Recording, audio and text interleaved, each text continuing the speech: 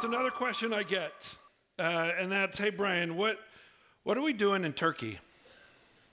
Like, what's going on over there, and how can we be a part of that? And so I wanted to let you know there's a few things that we're doing in a way that you can participate. Because of your already faithful giving, we've already sent $10,000 towards Samaritan's Purse. Samaritan's Purse is a great ministry. They're boots on the ground. They're setting up hospitals. They're setting up kitchens. They're setting up sanitation areas. So Samaritan's Purse is already there.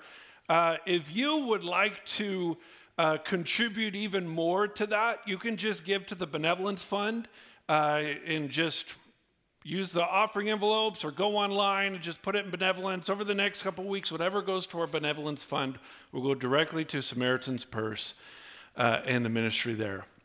Well, we also have two of our church members who are there through the LA County Search and Rescue Team, and they're there, and I'm in connection with one of them, and they covet your prayers. And we also have two ministry partners in the area, and I recently got an email. I wanted to share that because she gave 4 prayer requests, and I thought we could have a time of prayer. She said this: please continue to pray for miraculous rescues. I don't know if you've been watching some of those online. Please continue to pray for those. She said more violence is breaking out as grief and desperation grow. So will you please ask God to hold back this violence so rescue work would not be hindered. Third, she said, pray for the safety and success of our teams working in the region. May they be a life-saving presence.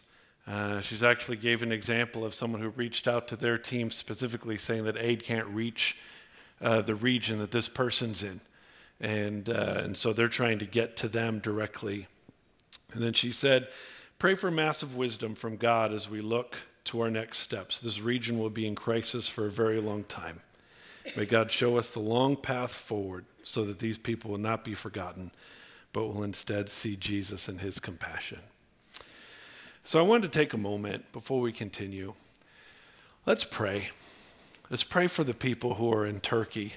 Let's pray for the moms, the dads, the grandparents, the children, everyone who is in angst and worry even today. Let's pray for the rescue workers. Let's pray for the Christians in the area, that God might empower them to not only be a miraculous source of healing, but that they'd also be used to be a miraculous reflection of who Jesus is. I ask you, just pray on your own for just a moment, and then I'll close this in a second.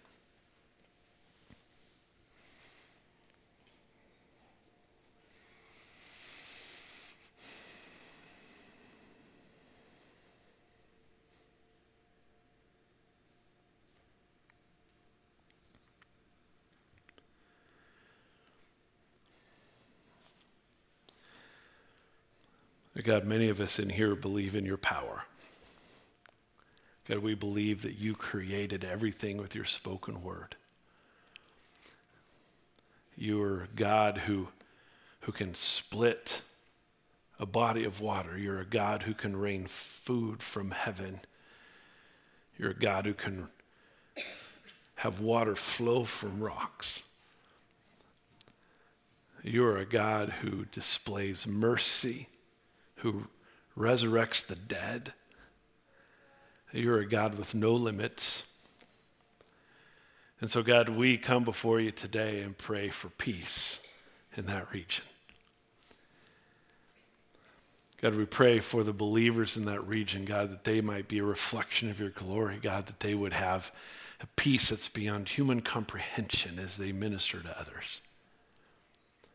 God, for our members who are over there, as part of the search and rescue team and an ongoing ministry, God, we pray that you give them strength, courage, protection as they serve others and serve you.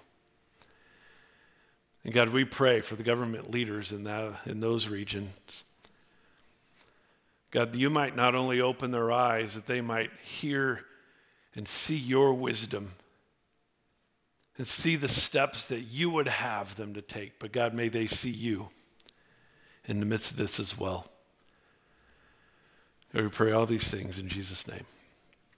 Amen. As I get more information, I'll continue to post that on our Friends of CVCC Facebook page. So just another reminder, you can join that as well if you're not on that. Well, we've been hearing a lot about tragedies around the globe. We had storms in our area, right? They're saying are generational storms. And for whatever reason, I think because of those, I've been getting articles in my social media feed about famous storms. Anyone else getting those? I'm just flipping through and I'm reading about these famous storms. Here's one. I read an article about a storm that swept through Missouri. My grandma came from Missouri. She said you always call it Missouri. So if you want to make friends with people who are in Missouri, say Missouri.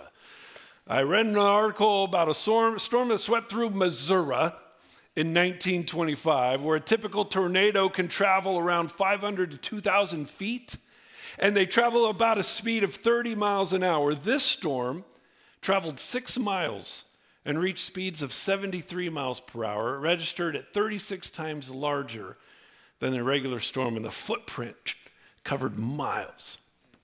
I also read another article about a storm that happened in our lifetime, Hurricane Katrina. Happened in 2005. It's a Category 5 hurricane with winds surpassing 155 miles per hour and boasted waves that were 30 feet high. At one point, roughly 80% of Louisiana or New Orleans was underwater, and damages of that storm estimated to have run over $200 billion. I was going through those storms, those famous storms in our time. I was then decided to remember some of the famous storms in Bible times. There's a number of famous storms in Scripture. I mean, there's Noah, that famous storm, where the world was spinning out of control in wickedness and evil, and so God decided to just wipe it out with an epic storm that has never been seen since. Flooded everything, started new, and yet God was faithful to Noah and his family, protecting him through it. There's Jonah. Remember that story? Jonah was a prophet called to Nineveh to go preach the mercy of God. Jonah didn't want to do it, went in the other direction, hopped on a boat, went the opposite direction, and God sent a storm. Storm is actually so bad, the sailors decided to cast lots to try to figure out who God was mad at. Ended up on Jonah. Jonah's like, yeah, that's me. Throw me overboard. That'll appease God. They did. He got swallowed by a fish, vomited up on the beach, and he went to Nineveh. There was another storm that caught my attention. I want to ask you to turn there with me, Matthew chapter 8. I know there's some of you overachievers who are already in Acts chapter 27. I assure you we will go back to that, so just put your thumb there. Don't panic. But join me a minute in Matthew chapter 8. It's another famous storm I want to share with you and share a question that came to my mind. Matthew chapter 8, starting verse 23. Matthew is the first book of the New Testament, first of 4 Gospels. Jesus was with his disciples. Matthew chapter 8, verse 23 says this: When he got into the boat, his disciples followed him, and behold, surprise, there arose a great storm on the sea, so that the boat was being covered with the waves. But Jesus himself was asleep. Verse 25, they came to him and woke him, saying, Save us, Lord, we're perishing. And Jesus said to them, Why are you afraid, you men of little faith? He got up, rebuked the winds and the sea, and it became perfectly calm. The men were amazed and said, What kind of a man is this that even the winds and the sea obey him? I mean, it's an epic storm where the waves were crashing over the boat and the disciples panic. But I think what caught my attention more was Jesus' response. Jesus seemed to expect them to not be panicking in the midst of the storm.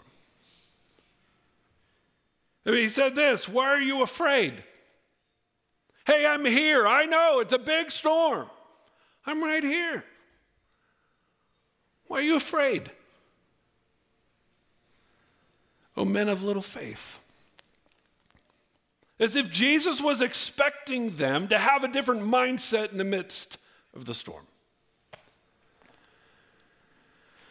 I don't know about you, I haven't been in the midst of a lot of storms. I can't afford cruises. A lot of times that's why I choose to stay in kooky Californias, because I don't want to endure tornadoes, blizzards. I'd rather risk earthquakes here. But these generational storms happened and my backyard flooded a little bit to where I could drive my remote control boat around a portion of my yard. So I haven't been a part of epic storms, but I've had storms in my life. There's been times where the waves of fear, I feel, are just going to consume me. Or I feel like these torrential winds of pressure are just going to destroy me. And where the weight of sin is going to drown me. When I'm in the midst of the storms of my life, I panic just like these disciples. How about you? As I was reading that story this week, I was reading about storms, I was wondering, what does Jesus desire of us? What does he expect, and how should we do it? Who can we model our life after when we're in the midst of those storms in our life? How can we respond as people of faith? How can we do it better than those disciples?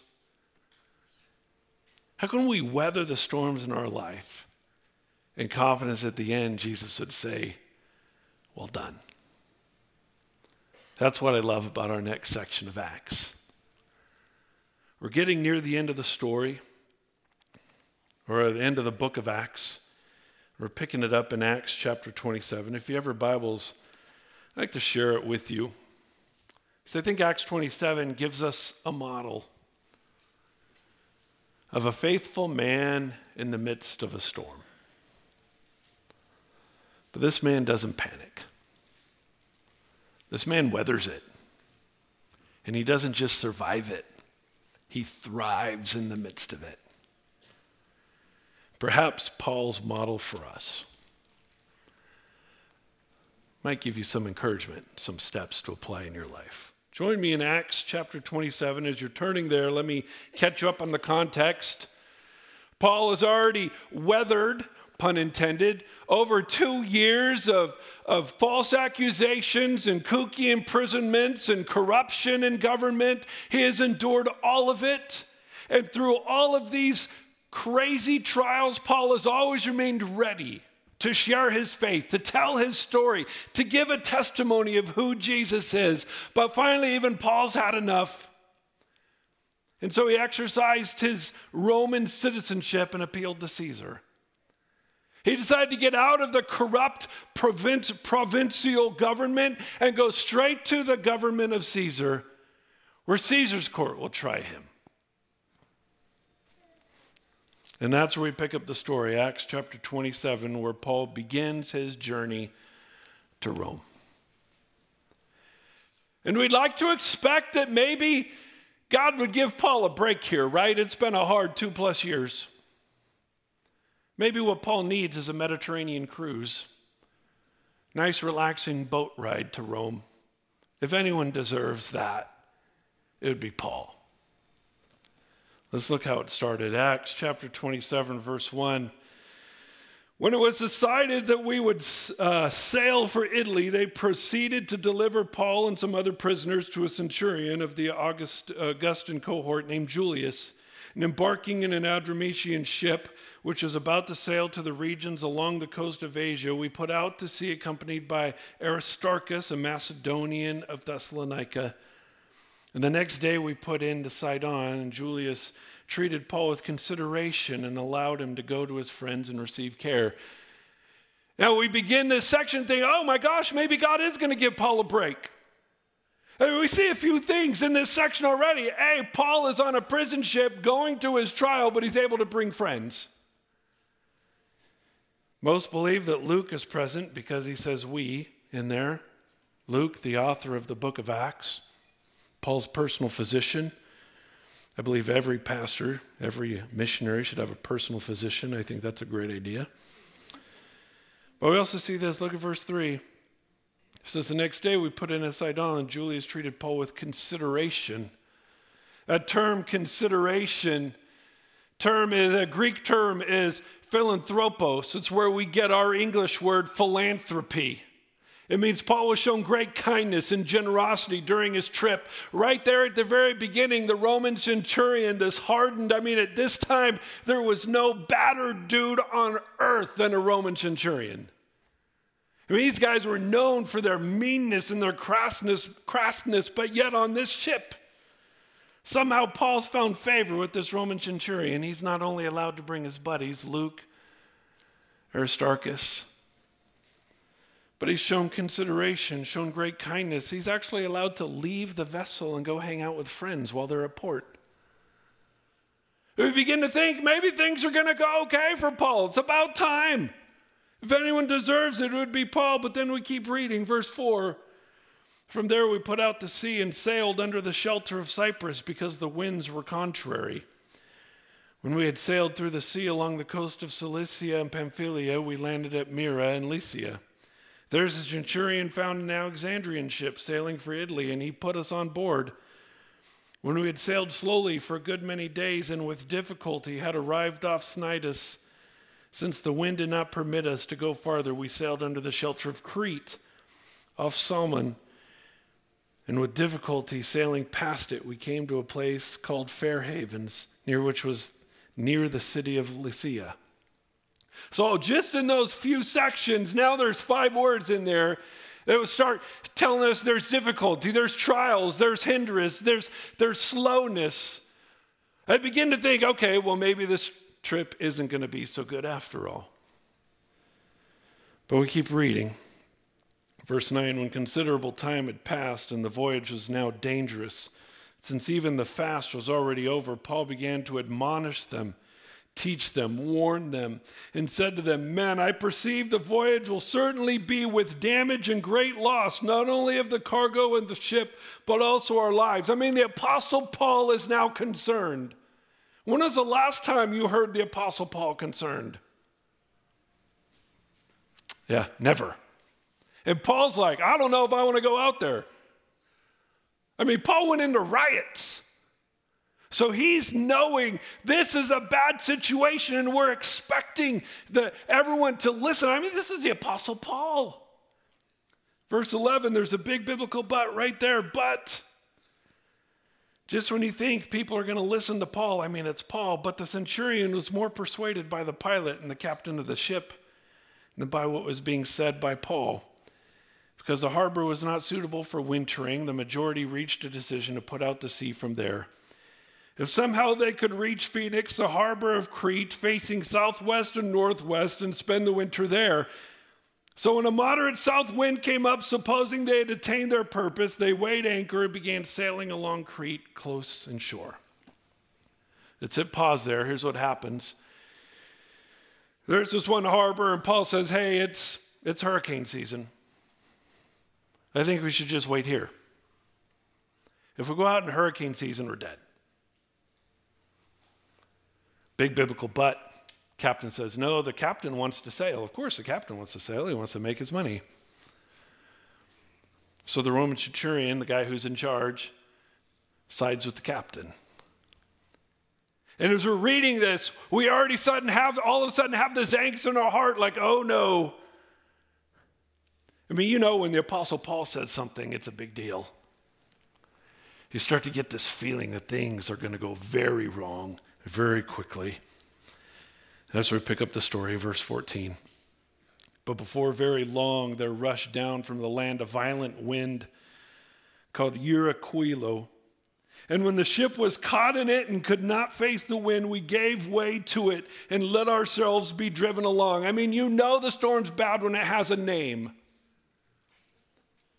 And the name of this storm, it's a known seasonal storm. It's like a huge hurricane, like we knew was going to happen. And it was caught up in it. Verse 15, they couldn't face it. And so it says this, we gave way to it. That phrase, gave way to it, it means they surrendered to the storm. They gave up. They were powerless to resist, and they just let it do its thing. Have you ever felt like that in life? Like the pressure's too great, I'm done. Maybe it's cultural. Maybe it's something going on in culture. Oh, it's kooky California. Oh, forget it. We're just going to go with it. Maybe it's your home, your marriage, your finances, your relationships. Whatever happened, it's just gotten too big, too heavy, too powerful. You can't withstand it. You can't stand against it. You just throw up your hands and give up. Because that's what's happening to this entire ship. Keep going, verse 16. Running under the shelter of a small island called Clauda, we're scarcely able to get the ship's boat under control. After they had hoisted it up, they used supporting cables and undergirding the ship, and fearing that they might run aground on the shallows of Syrtis. They let down the sea anchor and in the way let themselves be driven along. The next day, as we were being violently storm-tossed, they began to jettison cargo, and on the third day they threw the ship's tackle overboard in their own hands, or with their own hands. Verse 20, since neither sun nor stars appeared for many days, like they had no idea where they were. And no small storm was assailing us. From then on, look at this, all hope of our being saved was gradually abandoned. I mean, they're driven along by the storm. They threw out all of their tackle. They don't know where they are because there's no GPS. Waze, Google Maps, they're all down. And they're just being driven by the storm. This is they're gradually giving up hope.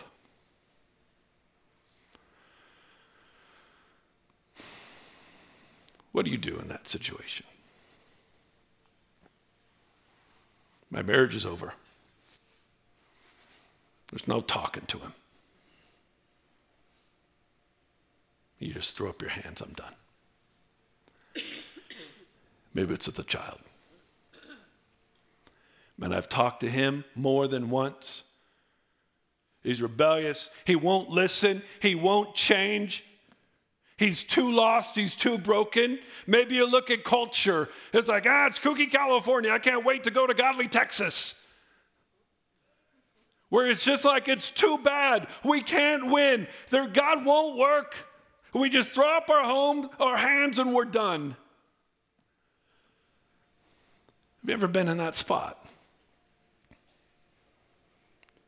Because I think that's where the lessons of this passage start.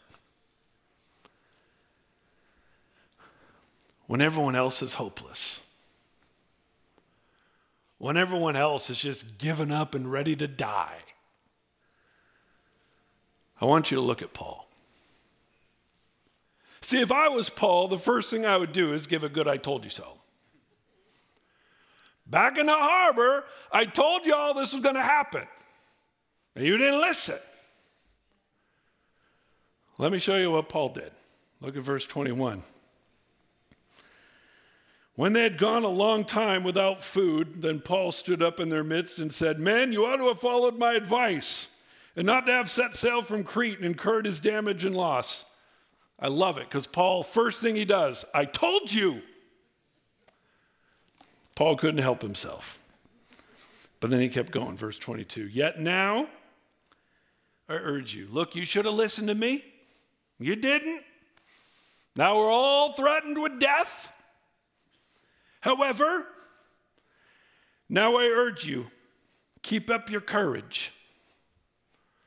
A term, keep up your courage, a phrase means be cheerful, relax, everything's going to be fine. Waves crashing over the boat. They think they're going to die. They have no idea where they are. Paul's just sitting there like, relax. It's going to be fine. Don't worry. For there will be no loss of life among you, but only of the ship. Verse 23, for this very night, an angel of God to whom I belong, whom I serve, stood before me. He said this, do not be afraid, Paul. You must stand before Caesar. And behold, surprise, right? That term, behold, surprise. This isn't what you're expecting. You need to stand before Caesar. Behold, surprise, God has granted you all those who are sailing with you. First thing Paul says, hey, relax. I know everything looks horrible. I know every rational thought is we're going to die. Relax. God's got it. He said, not only am I going to be safe, but y'all are going to be safe too. So relax. Look what he says, verse 25. This is what God told me, verse 35. Therefore, because what God told me, keep up your courage, men. For I believe God that it will turn out exactly as I have been told. But we must run around on a certain island. Run aground on a certain island. First lesson I learned from this, man, you want to make it through the storms of your life? You want to do more than just survive them. You want to thrive in the midst of them? First lesson is you got to trust the promises of God. First lesson, because there's going to be times where everything around you looks like you're going to die. The waves are crashing over your life. The winds are pummeling your soul. The pressures of life are pushing you under. And you're going to be ready to throw up your hands and quit. First thing Paul tells us, trust the promises of God. Paul says, hey, God said it's going to work out. They're going to work out. Where do you need to trust the promises of God? Jesus said he'll never leave you nor forsake you. You're going through a time of life where you feel alone and abandoned. You're going to want to panic. But Paul says, trust the promises of God. Believe in God. I was reminded of this psalm or proverb I learned as a child.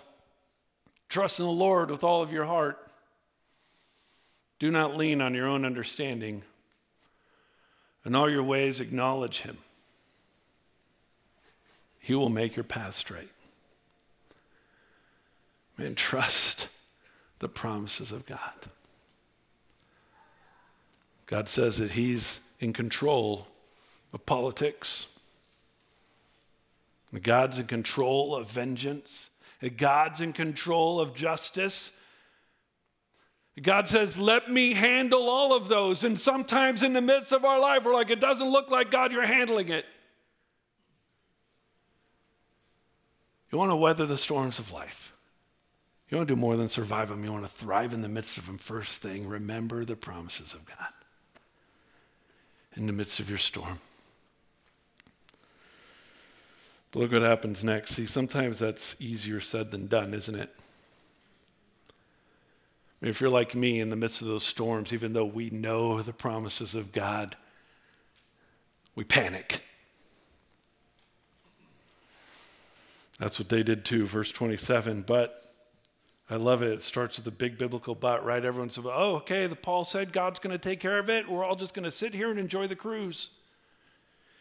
But when the 14th night came, hey, God's not acting fast enough, Paul. I thought you said everything's going to be good. We're still lost. We're still sinking. We're still going to be dead.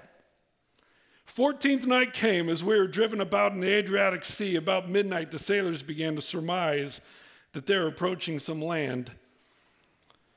They took soundings and found it to be 20 fathoms. A little farther on, they took another sounding and found it to be 15 fathoms. Fearing that we might run aground somewhere on the rocks, they cast 4 anchors from the stern and wished for daybreak. But as the sailors were trying to escape from the ship and had let down the ship's boat into the sea on the pretense of intending to lay out anchors for the bow, Paul said to the centurion and the soldiers, unless these men remain on the ship, you yourselves cannot be saved.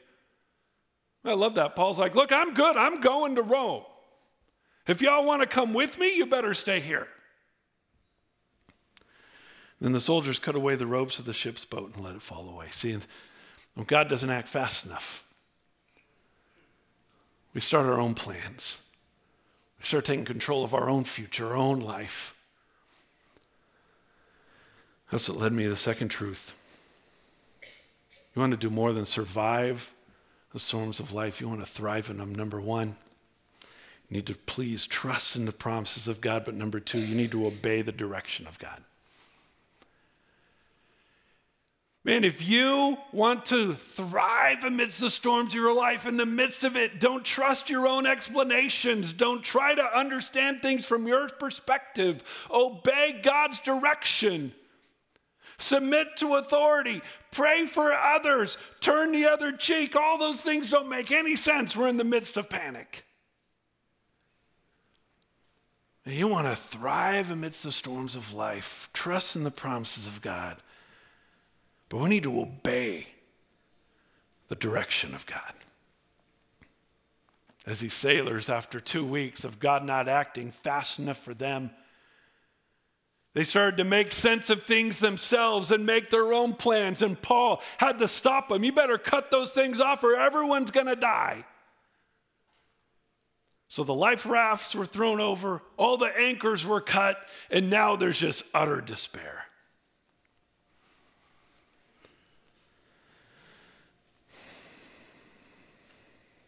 Obey the direction of God. I was reminded of something Jesus said, John 14. He said, if you love me, keep my commandments.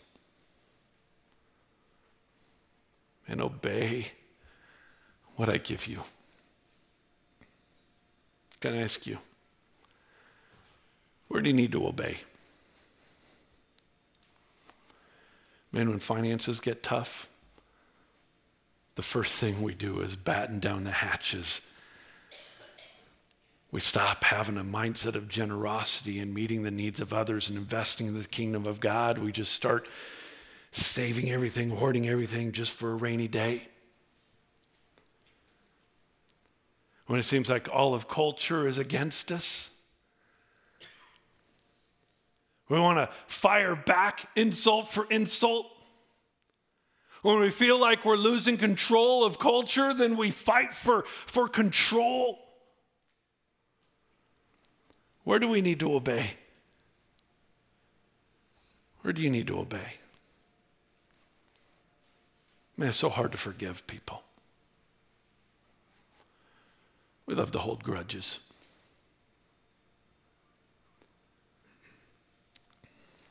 First thing, if we want to thrive amidst the storms of our life, trust in the promises of God. Number two, obey the direction of God. Let's go to number three. Look at verse 33. Talk about a mood killer, right? I mean, now everyone's doomed. There's no escape. There's no anchors. Like they're just drifting powerlessly. Look at verse 33. Until the day was about to dawn, Paul was encouraging them to all take food, saying, today is the 14th day that you have been constantly watching and going without eating, having taken nothing. Therefore, I encourage you to take some food, for this is for your preservation. Not a hair from the head of any of you will perish. I love that. Everyone's hopeless and everyone's in despair. There's no life raft. There's no anchors. They're holding the boat together by ropes. Everyone's freaking out. Paul breaks out dinner. Everyone's lost except Paul. Hey, you know what? We should eat. You know who that reminded me of? God. Remember what King David said? That famous Psalm, Psalm 23. Let me ask you to turn there. It's one of my favorites. Not because it's famous. Because there's some real depth in here. Look what it says. Look what David knew about God. Psalm 23. It said this, the Lord is my shepherd, I shall not want. He makes me lie down in green pastures. He leads me beside quiet waters. He restores my soul. Hey, it's easy to follow God when everything's good, right? Verse 4, even though I walk through the valley of the shadow of death. I love that. David's like, I know there's times where God's going to make me walk through this. Even though I walk through the valley of the shadow of death, I fear no evil. You're with me. Your rod and your staff, they comfort me. And look what he says next. You ever notice this? Verse 5. You prepare a table before me in the presence of my enemies. Man, I'm surrounded by the bad guys. What's God do? Breaks out the mac and cheese. He's not panicking. David's like, man, I love that God's my shepherd. When all hell's breaking loose on earth, God's breaking out nachos. God's like, hey, let's eat. I got this. Relax. Man, the very character trait that David said, man, I love that about God. Paul has, in the midst of his storm, all things look bad. Paul's like, hey, let's eat. You all haven't eaten in a long time.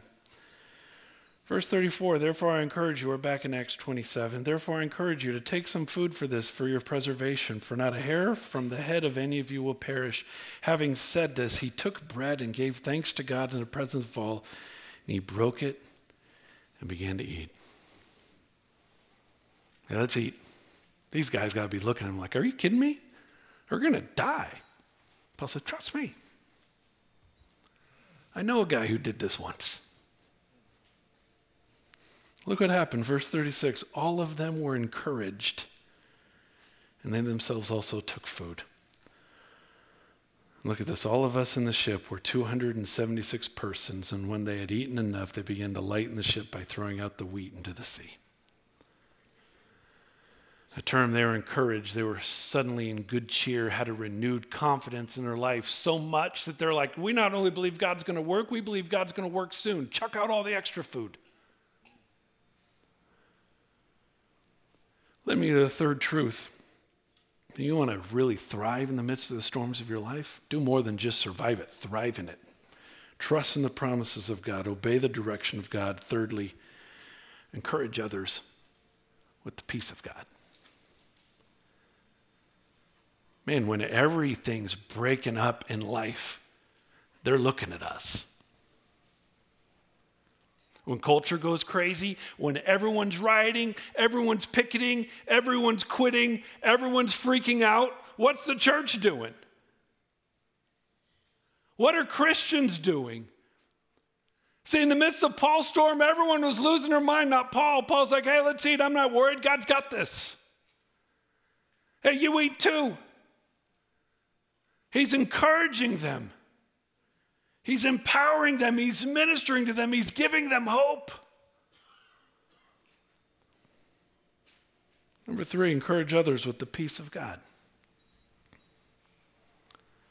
Can I ask you, who do you think needs hope right now?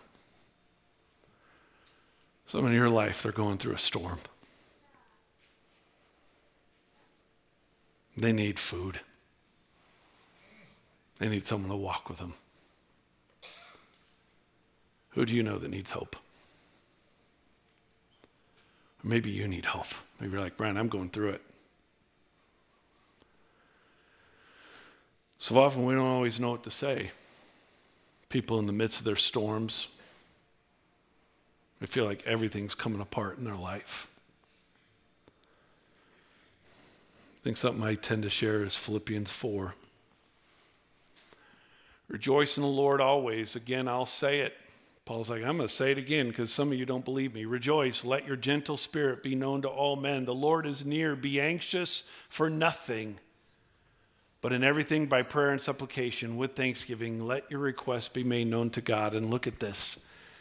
As a result, the peace of God that surpasses all human comprehension will guard your hearts and your minds in Christ Jesus. Or where do you need that? Man, that peace of God that doesn't make any sense to anyone but you. Where do you need that? Or better yet, who in your life needs to hear that?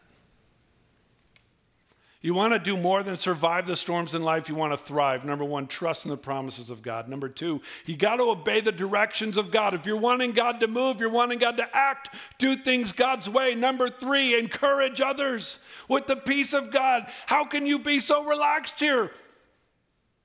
God said he's got it. God said he'll handle it. So I trust him. Here, have some food. Walk with me. Let's trust him together. Man, sometimes it's easier to trust God in a crowd.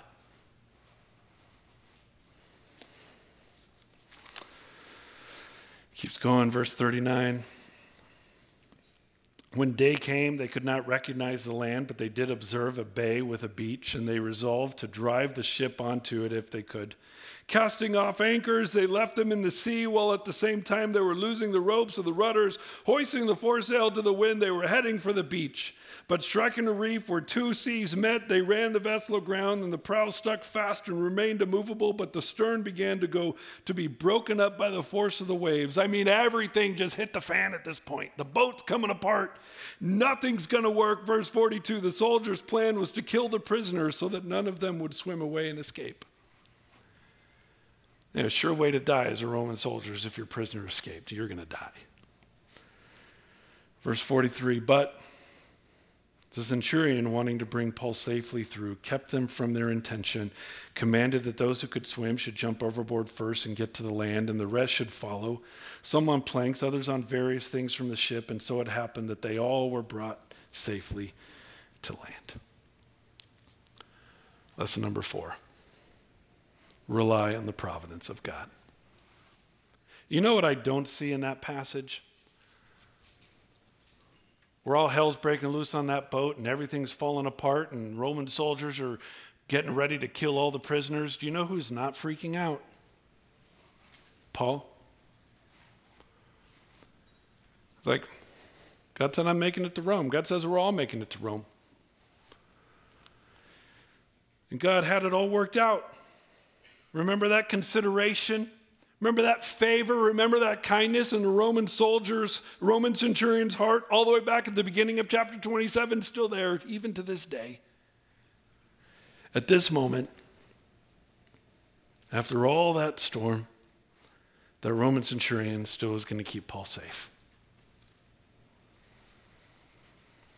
Remind me of another verse I learned as a child, Isaiah 40.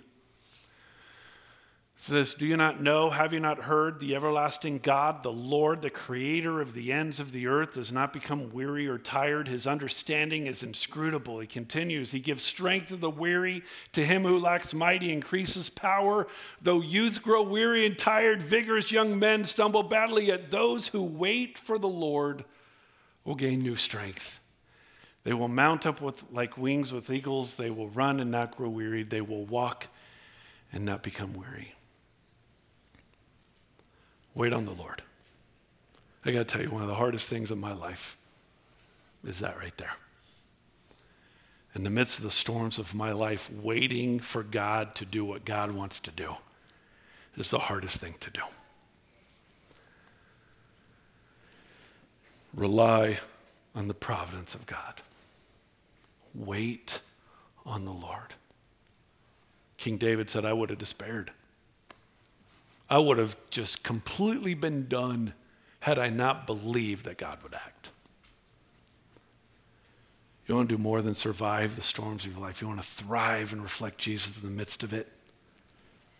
Trust in the promises of God. Obey the direction of God. Encourage others with the peace of God. Rely on the providence of God. And I have one more. We're going to go into chapter 28 a little bit. Look at this. I mean, now they're finally on land. You're like, oh, whew, okay. Now they get a little tropical paradise, right? Now Paul gets his break, right? Look at this, verse 1 of chapter 28. When they had been brought safely through, then we found out that the island was called Malta. The natives showed us extraordinary kindness, for because of the rain that had set in, because of the cold, they kindled a fire and received us all.